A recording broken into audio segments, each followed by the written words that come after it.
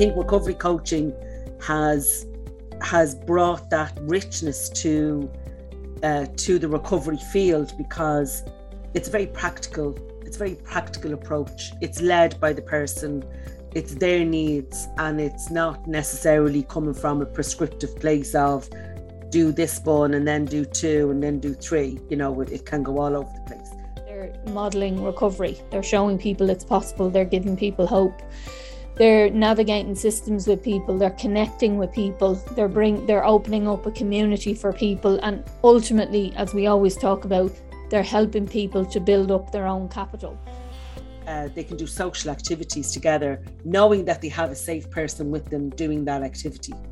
You know, knowing that if a temptation comes their way while they're out and about, they have somebody with them that, you know, they can, you know, be a bit more in control of what they do and what they say. If you didn't have someone that showed you through your teens or your early 20s how to kind of budget for a household, how to get your weekly shop, clean your clothes, all these kind of practical skills that we all assume are automatic, and of course they aren't. This is how it was for me, and somebody showed me, so now I'm going to show you. So it really is, as I say, somebody to walk the journey with you, and that doesn't exist in treatment services. Welcome to Let's Talk About Recovery, a series of talks with Professor Johanna Ivers and recovery coach and founder of Recovery Hour, Sandra Losty. The series of talks has its origins with an International Women's Day collaboration with the professor and the recovery coach, where they talked about the point at which the science and the lived experience meets. Hello, my name is Sandra Losty, and I am a recovery coach and the founder of Recovery Hour, an online support space for people in recovery. And I am joined again by my co-host, Professor Johanna Ivers. Say hello, Johanna. Hello, I'm Professor Johanna Ivers. I'm Assistant Professor in Addictions at the School of Medicine in Trinity, and I am the Dean of Civic Engagement and Social Innovation for Trinity College Dublin. Lovely. And so today's topic, we're going to talk about recovery coaching.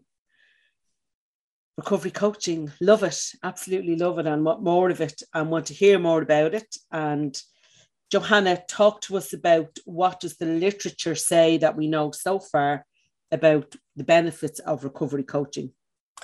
Well, will we just tell everybody what a recovery coach is for the people who don't know? Okay. So a recovery coach is a person who literally coaches another person through recovery. They're a buddy in recovery, a person who is on a journey longer than the person they're coaching, and they're modeling recovery, and they're helping them navigate systems like health systems, community systems, what it was like for me, and literally walking in their shoes. It's important to say that coaches don't get into diagnosing people, or, you know, they're not clinically, well, in certain settings, they're not clinically trained, but for what we're going to talk about, we're talking about peer-based recovery coaches. So people who are identify themselves as being in recovery, medium to long term. So anywhere 2 years, 5 years, 10 years plus. And they are literally, as I say, coaching someone through it. There are variations across globally.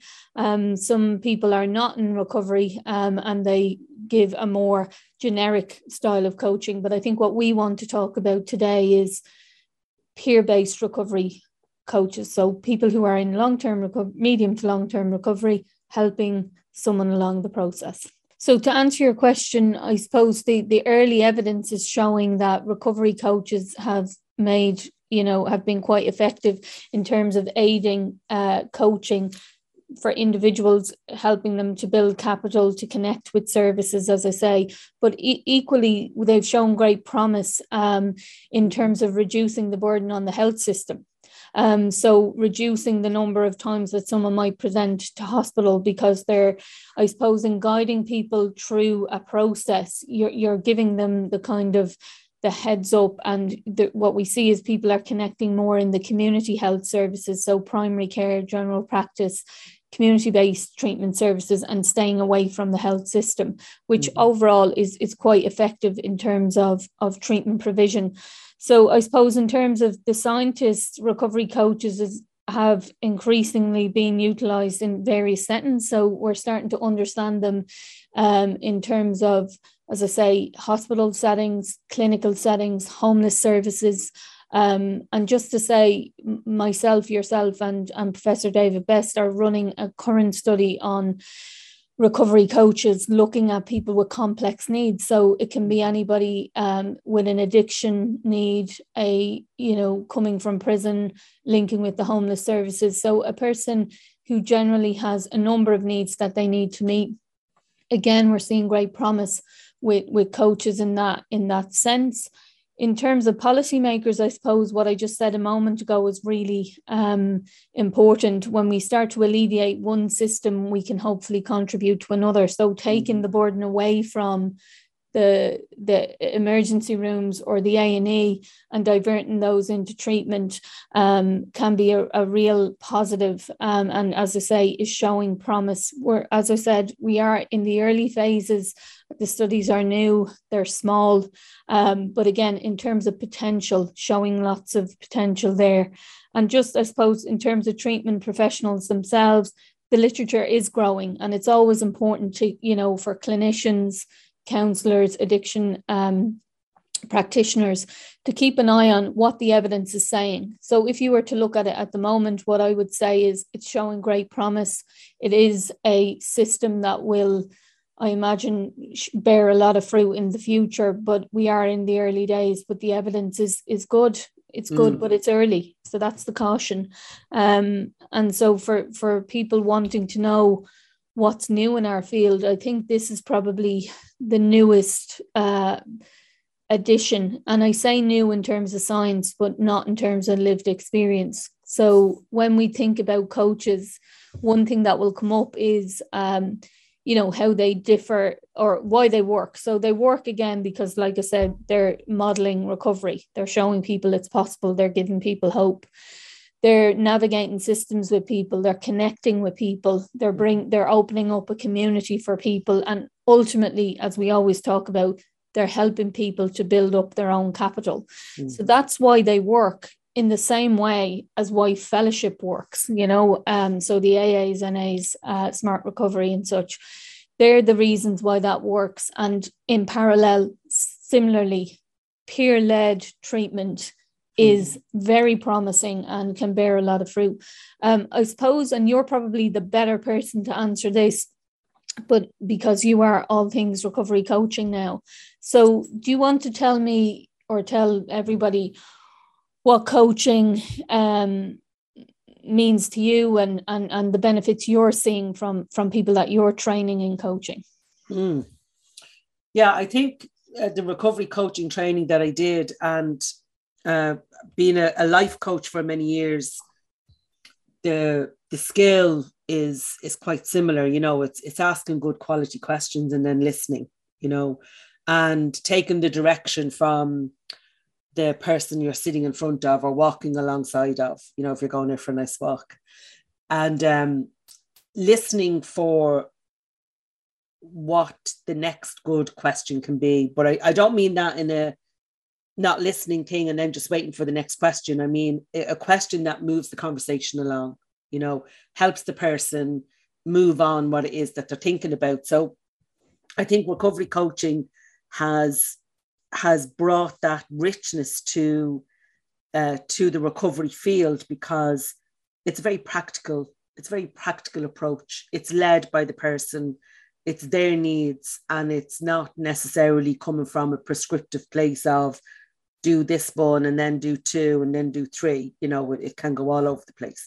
We talked a couple of times about if somebody wants to make an improvement in their family life, or their work life, or their training, building up a skill or something like that, that can have massive positive impacts on the rest of their life. That can snowball into the rest of their life. So I think recovery coaching brings that.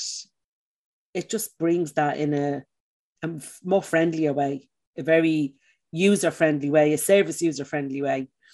And if we're looking at it from, as you say, we already have this, and I would kind of, be a subscriber to sponsors in fellowships, and I'm not quite sure what they're called in, the smart recoveries. I think there may be facilitators, but those people who are maybe there a little bit ahead of the individual, and you only need to be one step ahead of the person you're helping, you don't need to be, 10 steps ahead of them.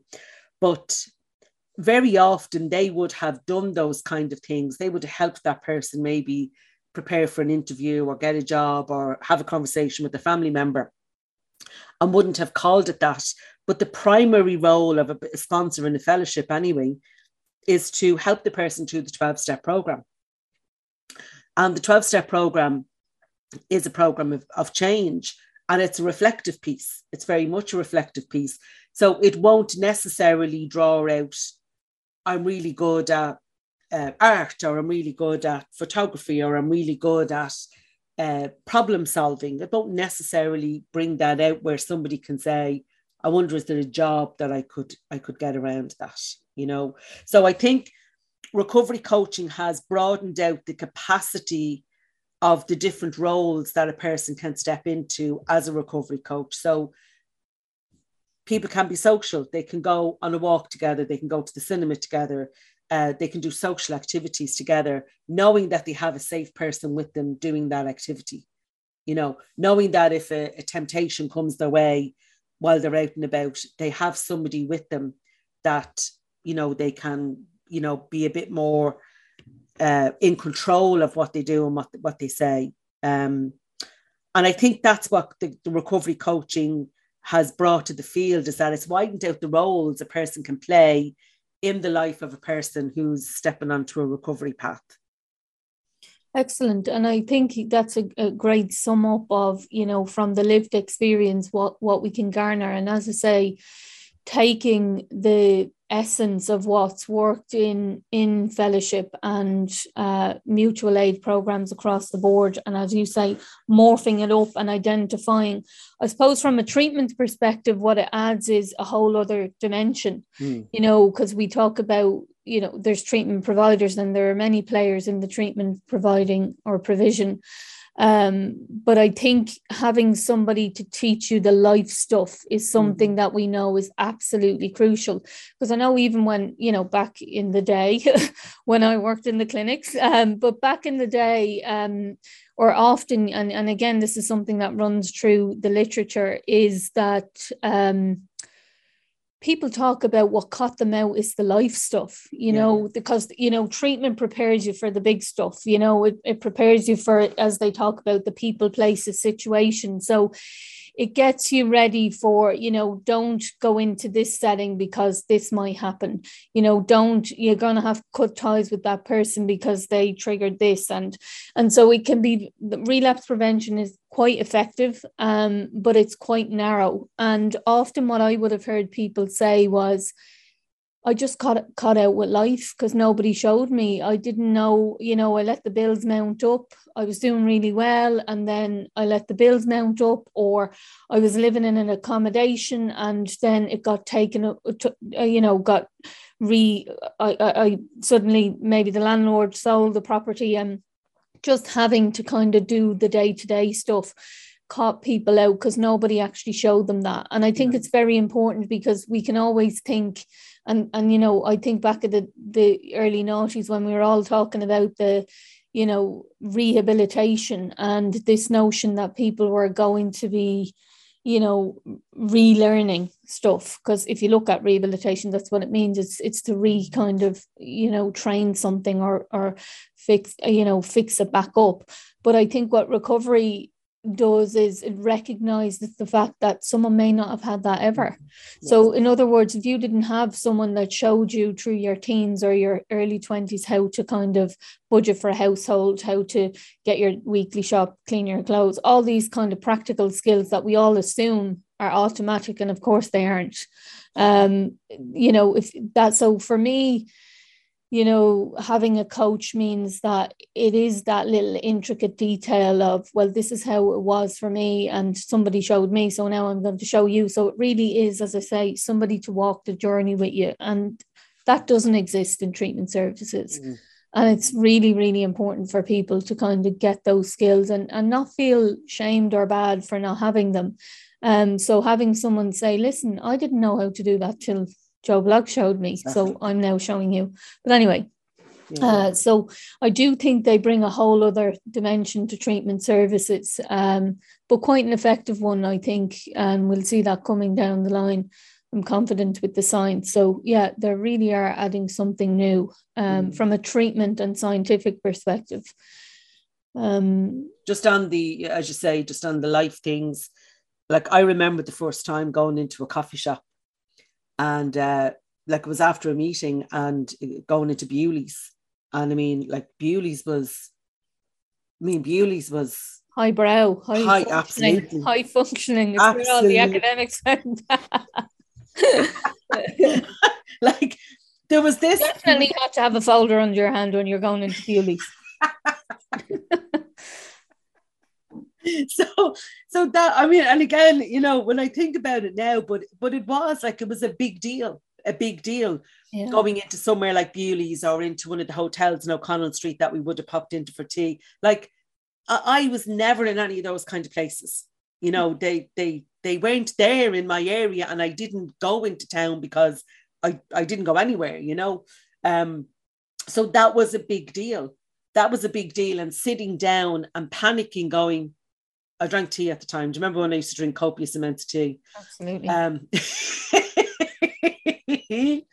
Copious amounts of the stuff. But I remember thinking, oh my God, have I got the money for a cup of tea?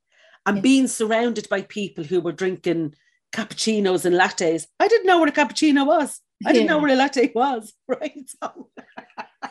So here I am, 28, I suppose 29 at that point, and feeling wholly inadequate that I didn't know what the price of a cup of tea was in a cafe, you know. So I could only imagine what that would be like for somebody who may have felt, oh, I'll just pop into Bewley's for a cup of tea because I'm in recovery now. And that panic hitting them and not having somebody to go, Jesus, you know, what am I going to do here? Or, you know, that's it, something that could very easily trip somebody up. Yeah. And I mean, if we just, for the listeners, I suppose, follow that thought, like it may seem like quite a superficial thing of, oh, I'm in the middle of Bewley's and I've never been here before, but it's what that brings up for you, you know? So it's the notion of, oh, I've never been here and I'm 29. And what does that mean? Well, you start to question, and then the shame and the stigma and all the rest creeps in, because do I deserve to be here? Should I be here? God, I'm getting in my own head about a cup of tea, all of the madness that goes with that, and can kind of spiral someone out. So what starts out as I say, a pretty small life event can just take someone out from those feelings of shame and inadequacy. That's been there, you know, and we've talked about this. If you're not dealing with what's behind it, you know, you really need to be looking at that. And so for me, that's what the coach does. You know, it is a little kind of, you know, added layer of protection, I think, for people as well. Yeah. And I think the coach can, you know, really zone in on those kind of areas, you know, really sit down and think about, well, what's the plan for the week, or what's ahead for the week, or whatever, and coach that person through that, you know, literally coach that person through that. Because I know from my own experience, I would have just kind of went along. People just went, come and go for a cup of tea, and you're feeling a part of a group and you go along. And then somebody paying for a cup of tea for you, like, just, you know, they know that you're not working. I wasn't working at the time. They know you're not working. There's no expectation that you're paying for a cup of tea kind of thing. They're buying you a cup of tea because that's just how they roll. But there's no conversation about it. You know, there's no prep. There's no kind of like, no, you can't pay for that because I want to be independent and I want to pay for my own cup of tea. And then this big thing going on, as you say, in the head can take me out all over a cup of tea. But at least with coaching, we can sit down and explore those kind of things. How would that feel if somebody offered to buy you a cup of tea? You know, and take that through a you know, scenario building or a possibility building exercise.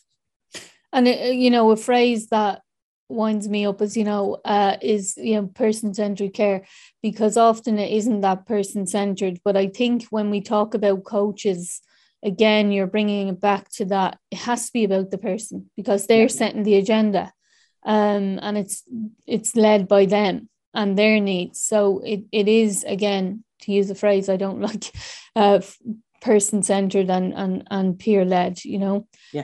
So that has to be good. Yeah, very much so, very much so. You mentioned there around the study that's happening with Professor David Bester and yourself and myself involved there. And I suppose I would like you to tell the listeners why you specifically are interested in looking at this area. What is it that interests you of all of this? Well, I suppose on a global level, I'm interested in advancing recovery, and making sure that recovery can be as kind of accessible as it can be. So I think for me, it was about seeing this evolving, seeing it as an emerging science, seeing it as a treatment process, if you want to call it that, that was showing promise. And I was very aware that it wasn't happening in Ireland. Now, just to acknowledge that I know that the Recovery Academy of Ireland have since trained coaches. So that is happening also in Dublin. And but I suppose our stuff, just to say, did predate that. But so great stuff going on in Dublin. But our study's based in Cork. And I suppose when you're asking me why I wanted to do it, was exactly that: A, to advance recovery globally, and B, because it was a treatment process that was showing promise, and it is something that I see as an opportunity to align the treatment services with recovery. And what I mean by that is, often in Ireland particularly, we talk about treatment, and what I mean by that is you're either talking about detoxing someone, so stopping drug use, or reducing drug use, which is commonly referred to as harm reduction. So we're always trying to do one or two things, but keep a person safe.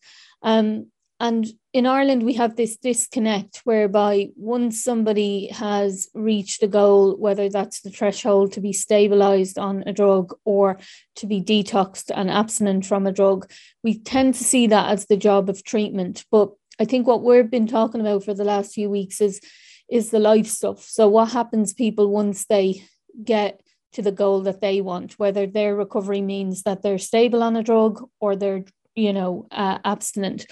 Once they choose that, they're then looking at trying to add a quality of life, engaging in education, engaging in maybe the workforce, upskilling themselves, developing relationships, developing hobbies, connecting with family, connecting with community, connecting with society, and all that recovery capital that we talked about. And the treatment services are quite disconnect from that. So there isn't a joined up piece. And I think for me, the coaches show the most promise in kind of, I suppose, aiding that transition from the treatment perspective over to the fuller quality of life and meaningful kind of life piece. But ultimately, one thing that I really want to acknowledge is the lived experience and kind of holding the person who has done this before and who has achieved what it is that we're trying to impart on other people. So that role modeling piece. So for me, it's kind of a no-brainer, it's a way to link people to develop that recovery pathways, to morph up the recovery community and to effectively enhance treatment. So for me, I suppose that's why I want to get involved. So we are developing a recovery coaching program. Coaches were trained, placed in services throughout Cork, and those services, as I say, were to help support persons in early recovery who had, not just needs around addiction recovery, but also maybe, were experiencing homelessness or had come from prison or probation services and needed that extra level of care and support. So again, it's very early days. I obviously don't have any data to report on that because it's an ongoing study. But I suppose in terms of the bigger picture, I'm very hopeful, as I say, very interested in seeing where coaching goes. I will say one thing that I'd love to see happen, and that is the preservation of the coaches, you know, as a buddy, as a role model. I think that that's really important. And in other countries, I said, you know, that are doing this, particularly in the US, the lines are pretty blurred around what a coach is and what that looks like. I think we have a really unique perspective at the moment because measuring coaching in Ireland is something that's really new. So I'm looking forward to our results and our outcomes. Lovely, lovely. As you were talking there, I was thinking with something new like this coming in, and probably is very common when something new comes in, we refer back to what we already know, you know, a system or a process that we already know. And like, you know, oh, is a coach a sponsor, or is a coach a counselor, or, you know, asking those kind of questions. And I know I've had these conversations with yourself and a few of the people around the need to allow recovery coaching to come in and be a part of a system that helps the person who wants to preserve their recovery in whatever way that is important for them. And I was reminded of a time you and I did a course many years ago, and we sat in the room, and this new thing we were learning, people kept referring to their particular discipline as, oh, we wouldn't do that in this discipline. We wouldn't do that in this discipline, you know. And I was sitting there kind of going, well, aren't you here to learn a new thing? You're here to learn a new skill, or a new art, a new something to add to your toolbox. So I suppose I would say that to people listening, you may not understand recovery coaching 100%, and it may not fit exactly with what your previous experiences of supporting people in recovery, but maybe be open-minded to see what this can bring into the space that will help the individual move on in their recovery. And it was just a big learning lesson for me as well. I do that as well. I'm like, oh God, I would never do that kind of thing. But if I'm learning something new, I have to make room for it. You know, I have to make room for doing that. That all sounds very vague, but I didn't want to get too detailed. You don't want to shame a discipline, I hear you.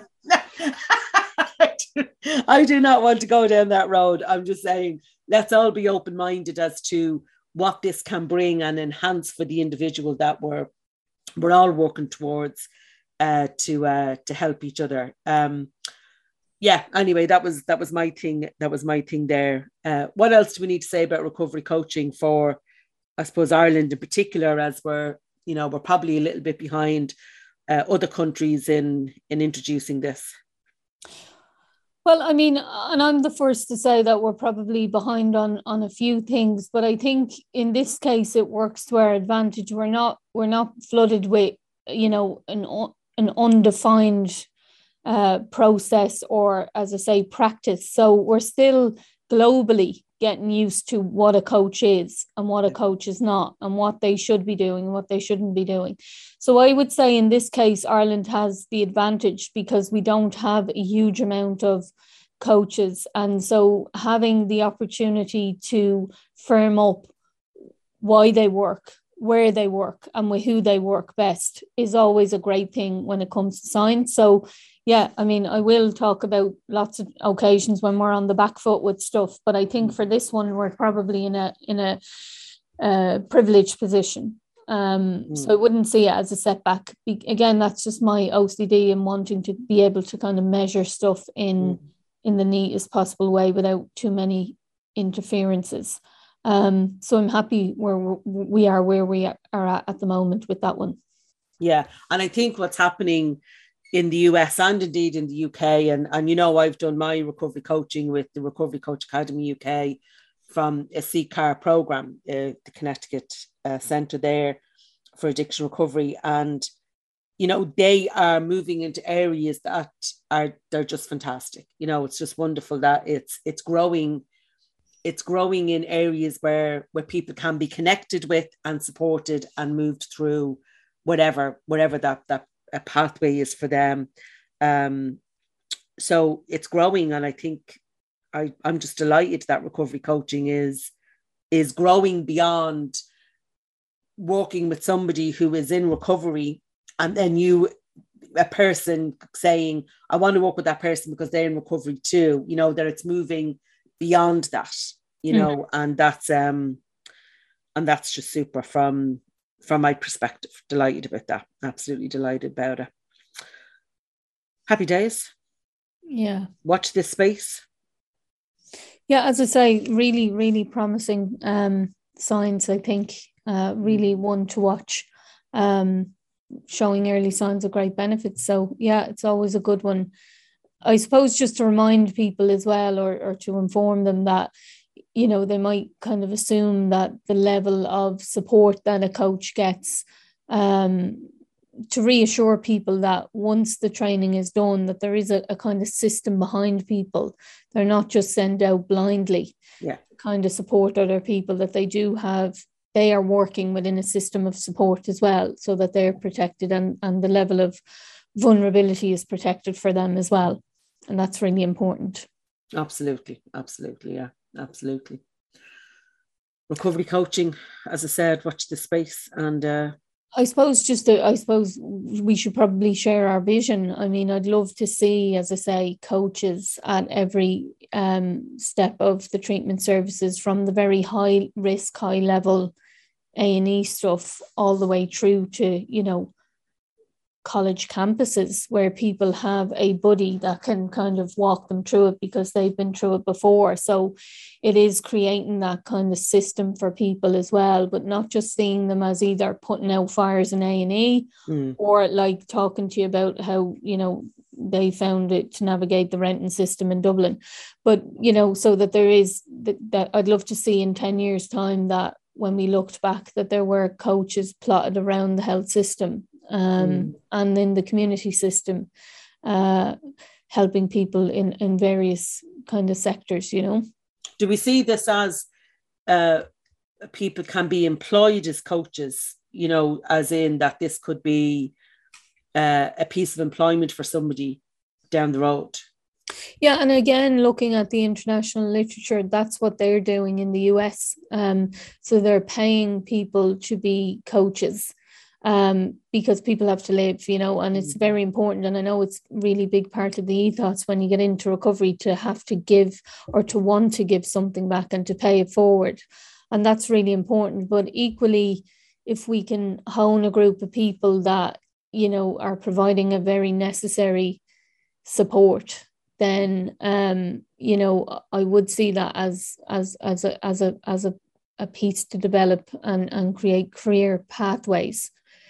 Again, as I say, the science is just not there yet in terms of whether you're paid and it works and whether you're not paid and it works. We don't have those kind of studies at the moment.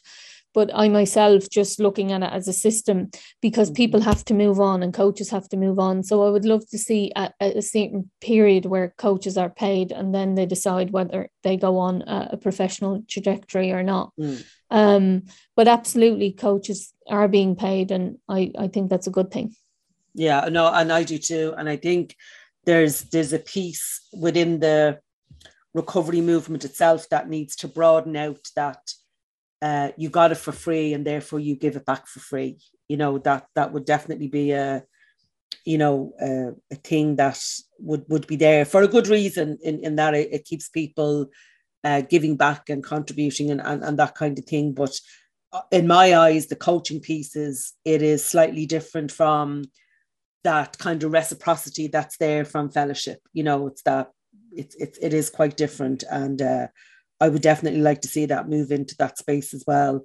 People's time is worth something. Just because you're in recovery doesn't mean you're free to all and sundry, and to validate that experience, it's hugely kind of confidence building. And I think as well, it's about placing a value on something. And just to be distinct that, coaching is much more of an undertaking than sponsorship. So yeah, it goes back to valuing stuff and valuing people as well, and putting a value on that. Yeah, that's us. I think we have explored all things recovery coaching from the lived experience and the scientific perspective, wherever that is at the moment. And I just want to say thank you to everybody who persevered with a recovery coaching program and kept going and believing in it, because when something is new, it can be difficult to, either gain traction or get support behind it. So to the people who have gone before me, I take my hat off and thank you for staying the course with it. We'll talk next week. Thank you. Over now. You've been listening to Let's Talk About Recovery with Professor Johanna Ivers and recovery coach Sandra Losty.